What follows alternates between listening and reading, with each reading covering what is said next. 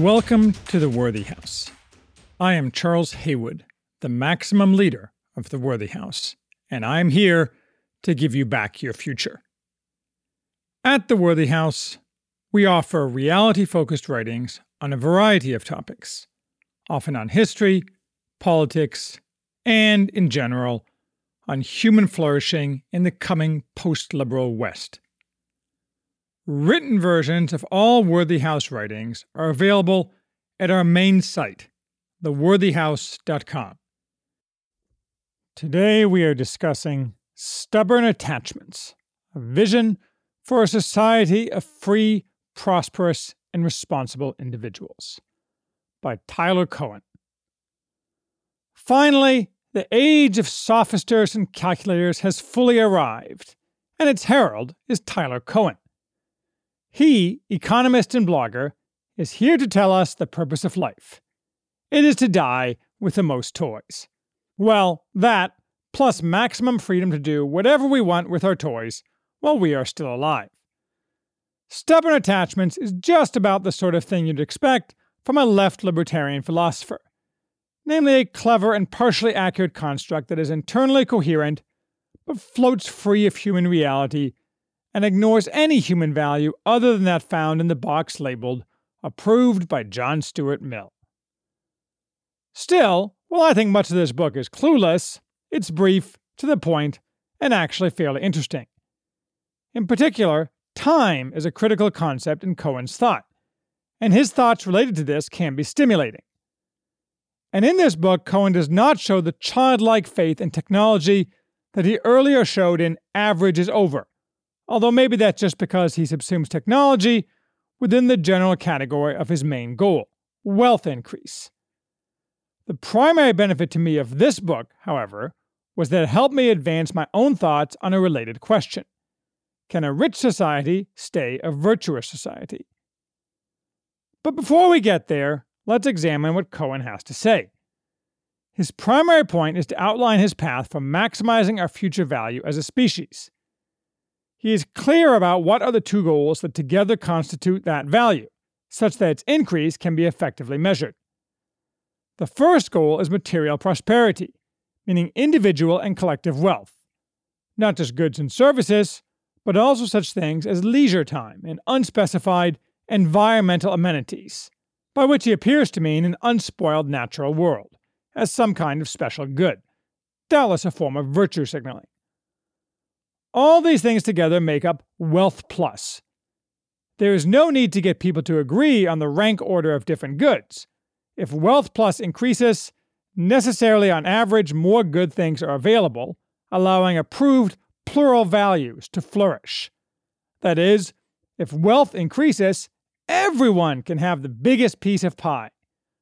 All that matters is that wealth always increase, never faltering. Thus, the measure of whether any social process is desirable is whether it is ongoing, self-sustaining, and creates rising value over time. This leads into the second goal. As can be deduced from Cowen's focus on plural values, which implies the primacy of Enlightenment values of emancipation and liberation from unchosen bonds, that goal is maximized individual autonomy. Cowen also sometimes characterizes it simply as liberty or freedom. Maximum individual autonomy tends to follow from wealth. The author informs us that wealthier societies offer greater personal autonomy, greater fulfillment, and more sources of fun. But atomized autonomy is, to be clear, an independent, standalone goal. If everyone had to be poor for some reason, autonomic individualism would still be the highest good for Cowen. In sum, the ground of Cowen's book is that nothing matters other than wealth and having fun, as each person defines it for himself, and nothing can be permitted to get in the way of achieving both, and then increasing their magnitude and scope. However, there is one critical limit. Namely, there exists some set of unspecified human rights, which are absolutely inviolable and can never be traded for, or eroded in favor of, more wealth and fun. These are trump cards hiding in the wings. They are never actually played in this book, but they appear to be meant as a way to prevent Cowen's stated goals from adversely affecting other political values he holds dear, presumably roughly those of the left-wing elite that today dictates cultural thought in America. Thus, for example, were someone to have the temerity to point out that allowing unrestricted abortion erodes future wealth because a society with no children has no wealth, Cowen would doubtless slap the abortion rights card on the table to silence any discussion of inconvenient wrong thought. Other sections of this book address mostly technical philosophical matters related to this core structure, such as different theories of consequentialism. Cowen, who is very well read in modern literature relating to ethics and morality, seems keenly aware of the claim that right and wrong are incoherent concepts when unmoored from some set of transcendental requirements, which is the inevitable end of endorsing consequentialism, of which utilitarianism is the best-known type. He dodges this problem by stating up front that, "I will not consider metaethics, the study of the underlying nature of ethical judgments. Instead, I will simply assume that right and wrong are concepts which make fundamental sense." Following this precept, Cowen talks throughout the book about common sense morality, which is meant to form a bridge over various thought experiments that cripple modern metaethics, such as arguing over when it is morally acceptable to murder a child to achieve some benefit. This approach is a good one, for otherwise Cowen's book would degenerate into something of no applicability to real life and of no interest to mainstream readers. I do not quarrel with Cowen's idea of common sense morality, except for the name he gives it. A more accurate, or the only accurate name is Christian morality. That is, the morality that has underlain the thought of the West for 2,000 years. Cowen either doesn't realize that's what he's talking about, or prefers to ignore it. For any Western society prior to Christianity, other than the Jews, any aspect of Cowen's common sense morality would be laughed at as weak and stupid. For example, Cowen talks over and over about our obligation to help the poor. Where does this obligation come from? The ether, apparently. In the same way, I suspect that most of what Cowen considers unspecified absolute human rights are merely Christian beliefs dressed in Enlightenment clothes, as are all other claims of human rights. And thus, he also ignores that such morality is only common sense as long as Christianity, or its echoes, are the default moral position of the majority of the people in a culture. In the not very distant future, this will no longer be true in the West, and is already no longer true for many culturally dominant segments in most countries. At which point, the resonance value of Cowen's common sense morality will decline to zero, and anybody reading him will wonder what he was smoking, as the vicious morality of pagan Rome reasserts itself. Fortunately, this decline and end of Christian morality is a problem that will fix itself, because our civilization isn't going to regress to Roman morality. On its current path, it's just going to disappear, or be subsumed, since the West doesn't have children anymore. As far as I can tell, Cowen has no children of his own, and the word children only appears once in this entire book, in passing, even though this is a book about the importance of making decisions to maximize the future happiness of mankind. That future mankind will apparently generate itself by a form of parthenogenesis, fully formed and eager to participate in material plenty and limitless, costless autonomy. No need to discuss sacrifice now so that they may exist, and no reason to mention that having the future on which this book focuses depends on a sharp increase in the number of children born in the West. Move along now, or Cowen may play a human rights card to silence you. Before we get to my musings, I have two objections to Cowen's analysis, each of which is also a building block for my own thoughts. Cowen takes some time to accurately gloss the material improvements of modern life granted to us by the West, channeling Steven Pinker. His point is that we want to continue these improvements: life expectancy, food availability, reduced working hours, and so forth. Neither Cowen nor Pinker would have much sympathy with James C. Scott's claim that primitive man may be happier man. Such improvements have benefited, typically with a time lag, all segments of our society, and these improvements have also benefited the entire world, to the extent the non-West has adopted what the West has created. My threshold problem is that Cowen assumes without demonstration that more wealth is always better. A given individual is likely better off living an extra 5 years, receiving anesthesia at the dentist, enjoying plentiful foodstuffs, having more years of education, and not losing any children to premature illness. Similarly, people 100 years from now will be much better off if economic growth continues. Why? The second sentence does not follow. What, precisely, are the blessings that will show they are much better off? Twice as much food? I don't think so. Anesthesia and low infant mortality? Those things are already asymptotically approaching their maximum benefit. More education? Also already near its maximum, and often modern education is social capital destroying. More would not be better. That leaves us only with the possibility of more life, and while that's a complicated discussion, it's not at all clear that very extended lives would be good for society. In any case, there is zero evidence we are making any progress on that front. And in fact, last week it was announced that yet again American life expectancy had dropped. True, those not already enjoying plentiful food, etc., that is, those outside the West, may catch up in 100 years, but that does not depend on us maximizing their opportunities. Rather, on them being willing to adopt the material blessings offered by the West, which most of them have failed to do despite plenty of opportunity. The wealth of the West has had, and could have more, spillover effects, allowing non-Western cultures to improve their material circumstances.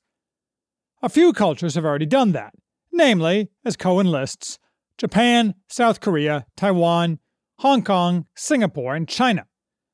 Cowen thinks the economic success of these Asian territories is the highest manifestation of the ethical good in human history to date. This seems a bit odd, given Cowen's demands for individual autonomy, something of far less importance in any of those places than in the West. But in any case, it does not show that more wealth is going to be vastly better for people already wealthy. In fact, those already wealthy might be much worse off if wealth continues increasing. That leads into my second, core objection, that Cowen places no possible significance on non-material values. Of what does human flourishing consist? Not of being able to buy more goods, or autonomy or plural values, though it is possible elements of those play some part. It consists of a broad recognition of the common good, in which each person achieves a type of happiness, eudaimonia, combined with, I think, lifting our gaze to the stars, figuratively or literally. Lifting our gaze reinforces the common good, for any society that flourishes cannot be stultified, but must have and execute on the common will to achieve. As David Gress wrote of the conquistadors, living under God's judgment, men conceived life as an adventure, and their vivid imaginations conceived great tasks, sometimes bloody, cruel, and murderous, and impelled them to surmount great challenges. Hernan Cortes conquered Mexico for God, gold, and glory, and only a mundane imagination would distinguish these impulses, for they were one and the same. Flourishing thus consists of material adequacy accompanied by a joint search for transcendence and pursuit of that which is highest and best in man, spiritual and material. Instead, now that we are rich in material goods, and perhaps because we are rich, we seek more fun. We seek nothing transcendent, and we are able to buy 5% more cheap Chinese crap every year. I don't think that's human flourishing, whatever Cowen may say. Yet all this is ignored by Cowen for a blinkered focus on quantifiable matters. True, the impulse to acquire paves the road to flourishing. Material goods, gold or otherwise, are part of the spur to achievement. But the key is not to allow that to overwhelm virtue and the common good. So let's examine my own question, whether a rich society can stay a virtuous society. First, we have to define virtue. Now, I am probably the wrong person for this. Not because I lack virtue, though perhaps that is also true, but because the philosophy of virtue is a topic to which I have given little thought. No time to get started like the present, and, after all, other, very smart people have given it a lot of thought. What Cowen offers he does not call virtue, but his goals compete as ends with virtue, and are, in fact, one conception of virtue. Those goals, unfettered autonomy, liberty, and freedom, are in effect the Enlightenment definition of virtue. The pursuit of such autonomy once seemed compatible with human progress, and even, incorrectly, has seemed to many like the ground of the modern world. But this new definition of virtue directly conflicts with the older conception of virtue, which has little to do with autonomy. As Patrick Deneen has noted, that older conception, derived from Aristotle and Aquinas, holds the man is by nature social and political, and thus, to the extent that humans are able to develop true and flourishing individuality, it is only by means of political society and its constitutive groups and associations. Liberty is the cultivated ability to exercise self-governance, to limit ourselves in accordance with our nature and the natural world. Virtue consists of exercising self-limitation and self-governance. Lack of virtue is a form of slavery. Virtue and liberty, therefore, is the opposite of living as one likes, and is the key component of human flourishing as I define it above. Moreover, properly analyzed, Cowen's virtue is the opposite of real virtue. I think Cowen knows that, too. Despite the words responsible individuals being in his title, that concept appears a grand total of 0 places in the book, suggesting Cowen realizes that what he has to offer is shallow. A deeper examination of virtue would focus on the precise application of this framework. What actual actions must a man take, and from which must he refrain in order to be virtuous? What other implications does this have? Many, certainly. The need for duty and for treating reality as real, for treating tradition as valuable, if not actually determinative, and for seeing oneself as part of an integrated societal whole. And for each person in his different circumstances, different applications of the same choices. Most, and maybe all, of what Cowen calls common sense morality is in fact merely applications of the traditional virtue framework, and completely alien to his own framework. But I will leave that to another day. Certainly my own political program, tentatively named Foundationalism, will strongly encourage applied virtue through proper definition and incentives. For now, enough to say that the core of applied virtue consists of limitations on personal autonomy, not increases in it. Can a rich society, then, be virtuous? I doubt if any non-virtuous society can become rich. I mean whether it can then stay virtuous. No society is virtuous all the time. The question is whether, on average and over time, a society can exhibit mass virtue, especially among its ruling classes, who dictate the arc of a society. Past performance may not be a guarantee of future results, but a survey of history suggests wealth necessarily tends to erode virtue. Why? I can think of several reasons. First, the richer you are, the more temptations can be satisfied that run counter to virtue. The richer you are, human nature being what it is, self-limitation is less appealing, and living as one likes becomes ever more easy and pleasurable. Second, by keeping the wolf far from the door, wealth allows us to be stupid and weak, and what is the same thing but more common today, to allow stupid ideologies to flourish. You can paper over a lot of unreality with money, especially when you can steal money from others who produce value to live your fantasy life. It doesn't work out in the long run, ask the Carthaginians. But in the meantime, you can pretend. Note, too, that this means in the long run, wealth will, through stupidity, inevitably tend to evaporate. Third, wealth encourages the cancerous growth of the state, for several reasons, among them that rent-seeking is an easier way to riches than producing value, which inevitably results in a reliance on government rather than self-limitation. Without going too deep into details, we can say, at a minimum, it's very hard for a rich society to remain virtuous. This raises the secondary question: what's the precise relationship between wealth and human flourishing? I have little doubt that for a very poor society, more material wealth leads to more human flourishing. It's hard to flourish if your children are starving. But that says nothing about whether more material wealth will always lead to more flourishing. Maybe it will lead to less. Maybe flourishing is on a graph, where the x-axis is wealth and the y-axis flourishing, and the graph shows a normal distribution, with the maximum of flourishing not at either end of the x-axis. Maybe the equivalent to abject poverty on the left side of the x-axis is matched by decadence on the right side of the x-axis. And past a certain amount of societal wealth, we no longer lift our gaze to the stars. Maybe, in fact, the richer we are, the less flourishing there is, until everything collapses entirely, beginning the cycle again. Human history is like a cork bobbing on the ocean, sometimes up, sometimes down. Our goal is, or should be, to maximize the ups and keep the moving average getting higher, not try to achieve some utopia. If we can create a virtuous, flourishing society that lasts some hundreds of years, and then falls or retrenches, but which allows those that follow to build upon it, we have done our duty. We will be the successors to Rome and Venice, and the progenitors, perhaps, of something better in the future, though to be sure, without substantial rework, our current civilization is imminently doomed. But as to Cowen's book, it has no relevance whatsoever to this project of illuminating and laying the foundations of future ages. It is merely the vaguely clever musings of a man who thinks his philosophy has a future, but who cannot see that he is sitting on the end of a branch, sawing busily away on the tree side of his branch.